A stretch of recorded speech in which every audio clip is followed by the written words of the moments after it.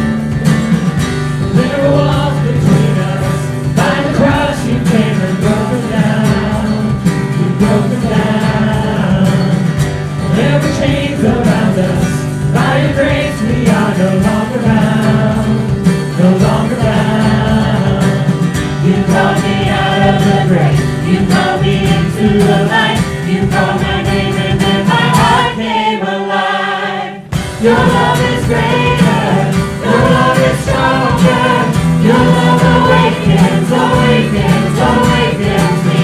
Your love is greater, your love is stronger, your love awakens, awakens, awakens me.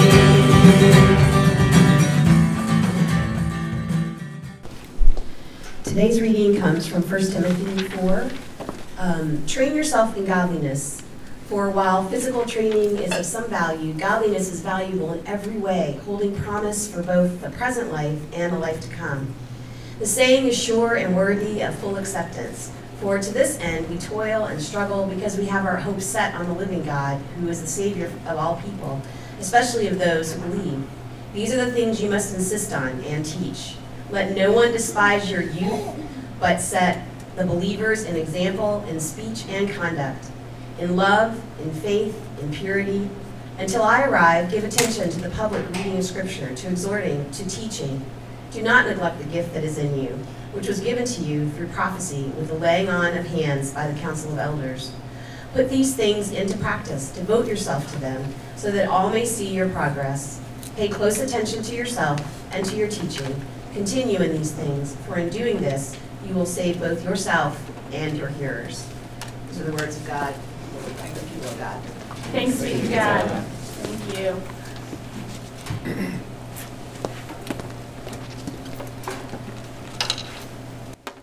So last week, if you were here, we talked about that famous scene in Mr. Rogers' Neighborhood in which Fred washes Francois Clemens' feet. And it's this politically charged thing, like this white man sharing a swimming pool with a black man in the 60s. But the scene was also, and I don't know if you noticed this, a blatant recreation of a story in the Gospel of John. Wonder what story that is. Would anybody like to shout it out? Participation. What's the recreation of this story? Jesus. Thank you. Very good. You all are good. Okay. Jesus washing the disciples' feet. In this story, Jesus washes the feet of his followers, the people who are supposed to be less powerful, less important than he himself is. The moral being that great leaders are first and foremost great servants, right? That we can and maybe we even should serve one another. For all the biblically evocative nature of all of that nature in that one scene, that foot washing scene, what's most striking to me, though, is that Fred Rogers never says the word God. Fred Rogers never says the word Jesus. Fred was an ordained Presbyterian minister, but you would not know that by watching his program. That scene with Officer Clemens is about as close as we ever get in all of Mr. Rogers' neighborhood to telling a Bible story in the neighborhood. And so why is that? Why is it? In all of his interviews, Fred does not really answer this question. Why didn't you talk about God, Fred, in a time when it would have actually been completely acceptable to talk about God in a children's television show? Fred chose the unacceptable over the acceptable. Fred didn't mention the name of Jesus, but in 1999, while sitting for this 4.5-hour retrospective interview, Fred, rather than talking explicitly about his beliefs, he talks about the way in which, while growing up, he saw faith tangibly at work in the world. He talked about his industrialist father's philanthropy and his mother's service work. He marveled at something like 25,000 volunteer hours his mother had put in the hospital, how she loved being a nurse's aide, how during the Second World War she was in charge of making surgical dressings for the troops, and Fred remembers helping his mother gently fold the squares of gauze over and over again. I mean, what better metaphor is there for binding up the brokenness of this world than literally making gauze bandages? And Fred talked about growing up in Latrobe, Pennsylvania, this small but active industrial town just outside of Pittsburgh, where in its heyday there were trolley cars and smokestacks and banana splits. This is where banana splits were invented. And he talked about Pennsylvania and its rich Scottish and German influence, which is not known to be very affectionate, and it's not known to be very affirming, where men especially were stern and stolid and considered maybe a little cold, and how these sturdy old Scottish immigrants were Presbyterians. This Protestant tradition that is older than the founding of this country, where many Presbyterians were involved in writing the Declaration of Independence and early governance for our country, that a lot of our United States government structures are remarkably built upon today. That's so similar to Presbyterian tradition of election and General Assembly and all these bodies that come together with one voice rather than having a bishop or a pope. We build our country on this way of governing the Presbyterian church. And Fred didn't talk about God, though. Fred talked about growing up in the middle of the Great Depression and how Latrobe's population was mostly blue-collar, people working in factories, and pretty much everyone was struggling to make ends meet. Pretty much everyone, except for Fred Rogers, except for the Rogers family. They came from old banking and industry money, but both of Fred's parents were extraordinarily giving, helping hundreds and hundreds in Latrobe, giving away a lot of their money to people who needed it. They used their privilege to help others with their money and their time, and they learned to live out of this kind of generosity that they learned through the teachings of their Presbyterian church. That Presbyterian church where his mother and dad were both on the board. and where Fred remembers tagging along and begging to be taken to all those kinds of things that ministers do, and he became fascinated with the things they do. Fred never talked about God, but he talked about faith and how faith was formed through service to the church and to the world, the kind of faith that is formed out of a daily, consistent, self-giving rhythm, a life liturgy, perhaps, of praise and prayer and work and service. Fred didn't believe that talking about God would make him a better minister. He did not believe that talking about God would make him a better minister of the gospel of Jesus Christ, but that it was in the living of God. It was in the living, that liturgy, that faithful liturgy that ordered his daily lives, that made him the best minister. And this word liturgy, if you remember, we talked about it in that one Defining Our Term series that we did. It means actually work of a people. And it's not just what we enact here in worship, like this bulletin in front of you. Fred used this word when he used it. He meant it as this daily work of faithful people, that daily ordering of your life so that everyone around you and yourself can flourish, which is so important. And honestly, not at all new. This kind of liturgy, this kind of daily ordering and working in faith is what the Apostle Timothy is talking about in our scripture today. Timothy is writing to this little growing church plant in Ephesus, this new church in the ancient world that is starting to get its legs. In the first couple of chapters of his letter, Timothy talks about how the church is growing, and as it grows, it needs to be ordered, and it needs to be sustained effectively. This little church is getting its legs, and thinking about leadership, and thinking about sustainability, and thinking about what it looks like to be a viable church for years to come in the community.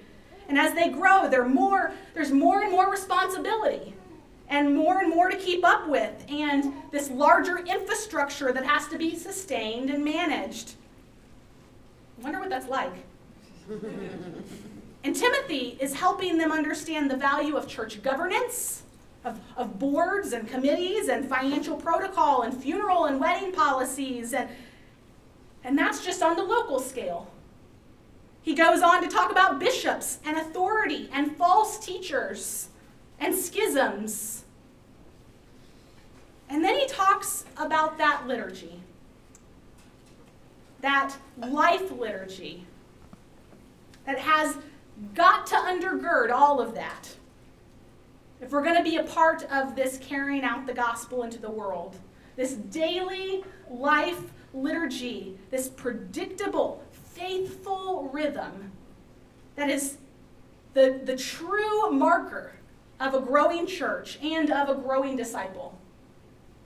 Timothy says this to this little growing church in Ephesus. I wonder if there's another church that may need to hear it. Train yourselves in godliness. Commit yourselves to a rhythm of service, because it's not going to come naturally. It's never going to come easy for you. Train yourself, commit yourselves to things that require work. Take part in the toil, engage in the struggle, because it is in that liturgy, in that kind of daily and weekly and monthly ritual, that life liturgy, that you will be sustained in the hope of the living God. Timothy says these are the things you must insist on. No matter how old you are, or how young you are, or busy you are, or skeptical you are, you have a role to play in the work of the gospel. Give attention to the community. Do not neglect the gift that is in you that Jesus asks that you give the church. Train yourself. Put this into practice. Show up consistently. Make hard commitments. Follow through with those hard commitments. Devote yourself so that you may be part of this progress. Pay attention to yourself and to the teaching and ministry of the church. And in doing this, you will save yourself, and you will save those around you. Train yourself, do the work, engage in the liturgy. It will save you and all you meet. Fred discovered this at a very young age. While his parents taught him to care for others from their place of privilege, he always felt like an outsider. This little boy who was shy, introverted, very lonely most of his childhood. His parents had a limousine drive him to school every day, and in the height of the Depression, in an industrial working class town, he was teased relentlessly for it. He wanted to make friends desperately. He craved it, but many kids weren't allowed to come over to Fred's house because they didn't have clothes nice enough for his house, their parents said. And Fred was lonely, and this quiet, chubby kid who suffered from childhood asthma, and he was self-conscious, and he was insecure, and the kids at school called him Fat Freddy. And one day his chauffeur didn't show up to drive him home from school, and kids chased him down the street shouting, "We're going to get you, Fat Freddy, we're going to get you, Fat Freddy," and he was traumatized by that experience. And so he gets home, and he tells his parents and his grandparents of this experience, and they said, "Oh, just pretend like you don't care. Just pretend it doesn't bother you. Just pretend it doesn't bother you, that you don't care, and they'll just leave you alone." And Fred, at about 10 or 11 years old, thought, "But I do care. Like, I care so much." And then that thought pivoted toward a question.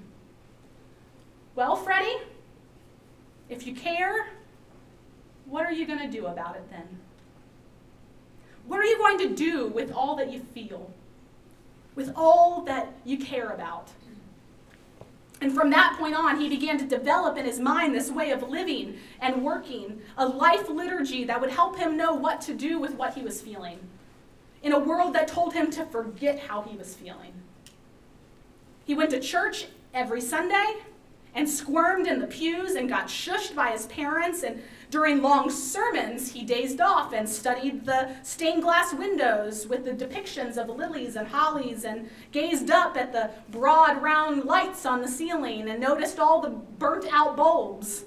And as he got older, he participated more in the liturgy, and he started standing to sing and reciting the creeds, and shaking hands during the passing of the peace, and receiving the bread and wine during communion. And he would arrive early, and he would help Elder Stevens replace offering envelopes in the pews and stay after to pick up the trash in the pews down the rows. And Fred said he sometimes just went through the motions. Sometimes he didn't want to be there, but it was all those motions that shaped him. That's what liturgy is all about, going through the motions again and again, because we believe those motions will make us who we want to be, who God wants us to be. Those rituals, that training, as the Apostle Timothy calls it, helps us to grow in the inside, as Fred would say to his very young listeners. Helps you grow in the inside. Fred knew that children are creatures of liturgy. He knew that adults are creatures of liturgy. We humans respond very well to routine, don't we? Like, some of us crave it and even require it in our lives. We're shaped by it.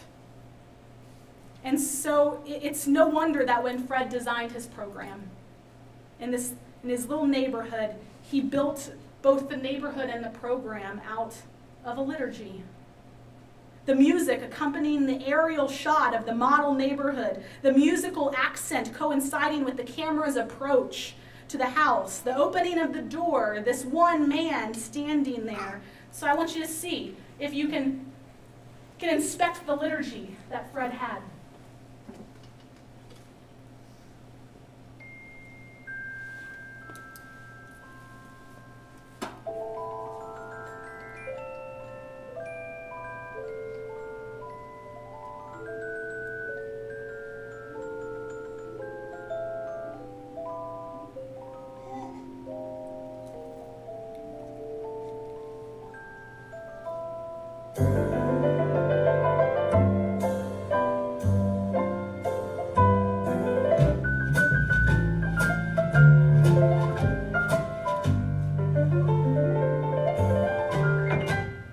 It's a beautiful day in this neighborhood, a beautiful day for a neighbor. Would you be mine? Could you be mine? It's a neighborly day in this beauty wood, a neighborly day for a beauty. Would you be mine? Could you be mine? I have always wanted to have a neighbor just like you. I've always wanted to live in a neighborhood with you. So let's make the most of this beautiful day. Since we're together, we might as well say, would you be mine? Could you be mine? Won't you be my neighbor? Won't you please? Won't you please? Please won't you be my neighbor? Hello, neighbor.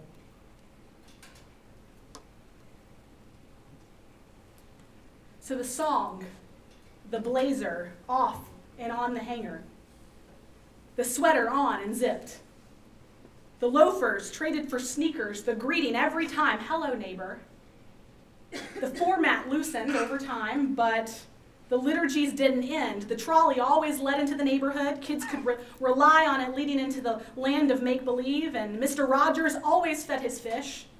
And the final song promising that he would be back the next day, you can depend on that. I promise you, I will be back the next day. They could count on it, and they together would take part in that liturgy all over again the next day. I'll be back when the day is new. I promise you, I'll be back when the day is new, and I'll have more ideas for you, and you'll have ideas for me too, and you'll have things you'll want to talk about, and I'll have things I want to talk about. But Fred didn't just have liturgies for the program. Every day of his life, he would rise and sing Jubilate Deo. Every day he would swim laps in the pool. Every day he would kneel by his bedside and pray for people by name. And there's even a story of Fred Rogers getting on the scale one day when he was younger and seeing that he weighed 143 pounds. And he thought, as people do, you're going to hear this and go, nobody thinks that, but Fred does. And he thought, 1 is the number for I, 4 is the number for love, 3 is the number of letters in you. He decided that he would work to stay his entire life at 143 pounds as long as he could, so he could have this daily reminder of God's love and his call to love all the world every time he stepped on the scale. And for 30 years, he remained at 143 pounds. And these liturgies shaped other liturgies. These liturgies shaped the way he interacted with people. He had a whole liturgy of interactions people talked about, and you always wanted him. They wanted him to change. They wanted it to be different the next time they interviewed him, and he was still that same person. It changed the liturgy, the way he met someone, valuing their presence above all else in the room. And action. Do you know what this is?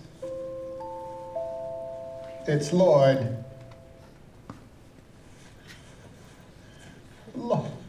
Lord. Hold, please. We can't fire him, can we? Oh, it's nice to meet you. What? Are you all right? Play at the plate. Oh, mercy, that looks like it hurts. Let's chat afterwards. We need to Maybe keep we could moving. have Evan take a look at him. No, I'm good. No, I'm good. I'm sorry, Fred. Yeah. Just me too. All right.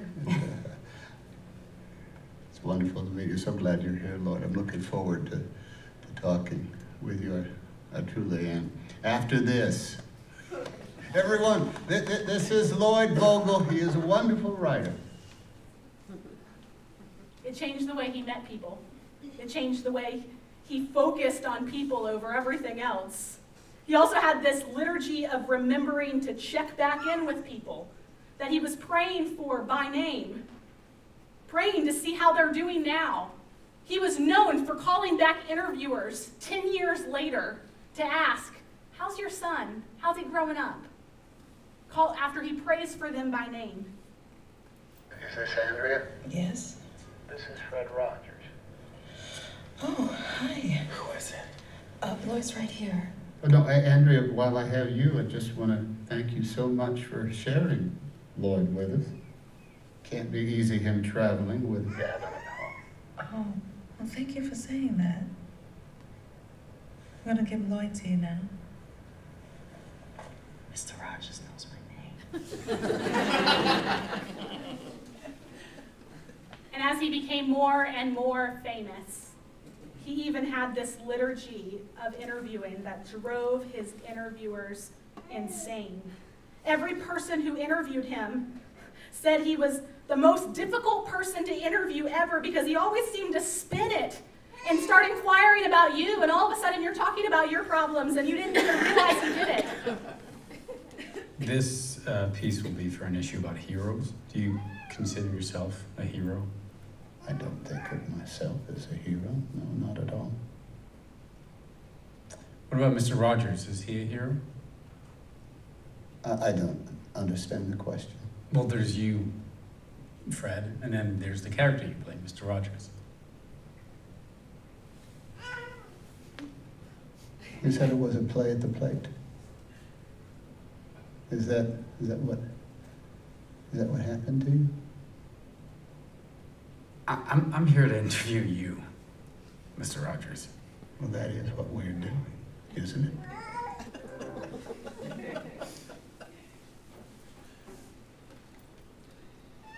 Fred Rogers had a liturgy to live by, a rhythm of life that shaped him and shaped him and saved him and shaped everyone around him and started to save people around him too.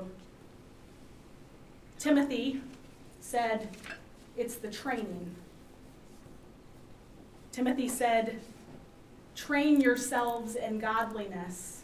Take up the rhythms until it changes your entire way of seeing the world. Fred Rogers had a liturgy to live by. We all need one. And so here's my question for you. Do you have one to live by? Do you have a rhythm of your life that makes you into the person God is calling you to be? That changes the way you meet people for the first time? That changes the way you sustain relationships for the long haul? That changes the way you think of yourself and makes you spin it so that you're always thinking of others? Do you have a liturgy to live by? I'm a big believer my whole life that this is the place that can help you find that liturgy. And if you've noticed the way the world markets things, it's all about the one-time pleasure. The thing about a liturgy is it's never one time, and it's always work. It always is. But it is saving you. It's that saving work that over time shapes you, informs you, and makes you who God's calling you to be. The thing I noticed when I was watching Fred interview was how similar it was to the way Jesus was interviewed. Ever notice when people ask Jesus questions, he had this weird way of turning it back around and putting it back to you? Would you pray with me? God, we all need and desire a liturgy to live by, a work that we can toil in. And we say that out loud, but if we're honest, we really just want the one-time thing. We want to drop in and out. Because it's hard. It's hard to be a part of something for the long haul. It's hard to be counted on, to follow through. It's hard to allow what we do here to not just be something that feels good in us, but it's something that changes us so that we can make others feel good and valued too. Forgive us, God, for the ways this community has perhaps done the liturgy of worship, but hasn't lived the liturgy of meeting and of remembering and of caring and of thinking of ourselves less and thinking about others more. God, we lift up those people in our lives to you right now who are in desperate need of a liturgy, are in desperate need of a rhythm, something that can sustain them, because life has just been so chaotic. It's crumbling around them, and they can't barely breathe, and they can't hold on for whatever reason. God, we pray that they would turn to you and begin building their lives on your love. And we lift up to you those saints like Barbara, who was recently moved to hospice care, who we can just look at her life and see the liturgy by which she lived.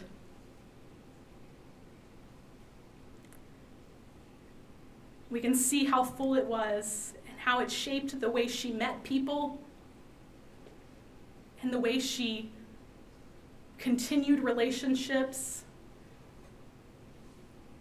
the way she continues to love us, the way she is always thinking of others over herself. What a beautiful rhythm to live by. May we live by that rhythm. And we pray together that prayer, that rhythm that you taught us to pray. Our Father, who art in heaven, hallowed be thy name. Thy kingdom come, thy will be done, on earth as it is in heaven. Give us this day our daily bread, and forgive us our trespasses, as we forgive those who trespass against us. And lead us not into temptation, but deliver us from evil. For thine is the kingdom and the power and the glory forever. Amen. Amen.